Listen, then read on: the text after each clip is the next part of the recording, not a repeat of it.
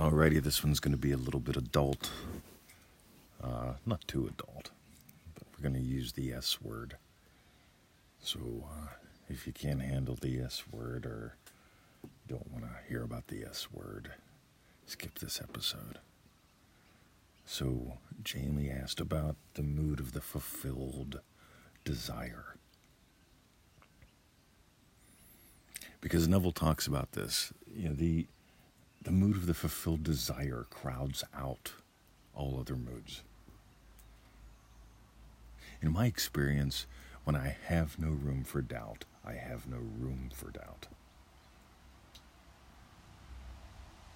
And it's not because I'm positive it's going to happen. That's just called putting icing on something. When I have no room for doubt, I have no room for doubt. I'm sitting here with a cup of coffee and an iPad on what we call the inside-outside. It's our old sofa. We put it on the veranda. In the process of getting rid of it. It's like, this is pretty comfy. Let's let it out here for a while. This will be fun. And so we sat out here and we played backgammon. And we watched the puppies.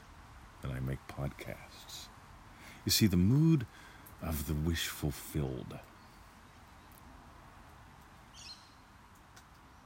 For me, there's a solid knowingness. And it could be, I could liken it to a couple things. A couple years ago, we were going out to see a movie with some friends, and a couple punks approached us. There were two couples. The other couple's older than us, and there's us. And these young punks started rolling up. And I could tell they're looking for problems. And so I gave them one. And I didn't say a word. I just slowed my swagger down a little bit. And I let my breathing do what my breathing does. And I let my eyes do what my eyes do. And you could watch these guys go, oh, crap. Right? Because they knew they met something. I'm willing to party, man. I've partied probably harder than they ever have. I got beat to death. I'm a black belt, Bring it. You get the attitude there? There was no room for anything else. By the way, we had great sex last night, right? It was good, right? It was really good. There's the S word, ready? There's a mood fulfilled after that. You get it? We also had a lovely lunch. Oh my God. Yesterday, I got the lamb. I got 2 different kinds of lamb at 50% off yesterday. So I made these gorgeous lamb burgers, and we had these, I call them the Flintstone lamb chops. They're the ones that have the rib and the meat on the outside of it, right? And oh my God, they were tender. It's like eating butter. But it tastes like lamb, but it's like eating butter. But it tastes like lamb. See, that's fulfilled. And it crowds out, it dominates everything.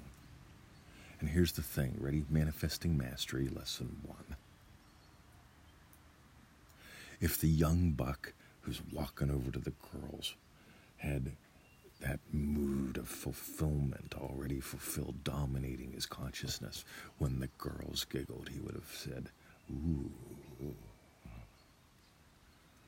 And it's not the words. When the punks started approaching us on the street, there's a part of me that goes, ooh, I've already won. You get it?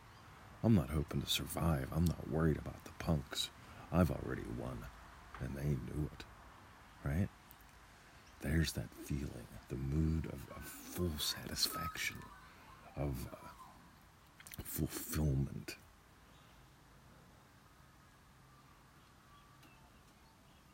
And that's where you get to play. Boy, these podcasts are really cool today, aren't they? So I wonder how many we'll make. We'll see how many comments, questions show up, and we'll just have a blast with these. So I'm getting these from a little post I put up on the Facebook group. I said, hey, what do you want me to make a podcast about today? We've had Gaza and Jamie both participate. Thanks, guys. Crass commercial, manifestingmasterycourse.com. Come on, do it. It's where we get to know you. It's where you get to know us a little more too. Because every 7 days people send us, see, here's one of the keys.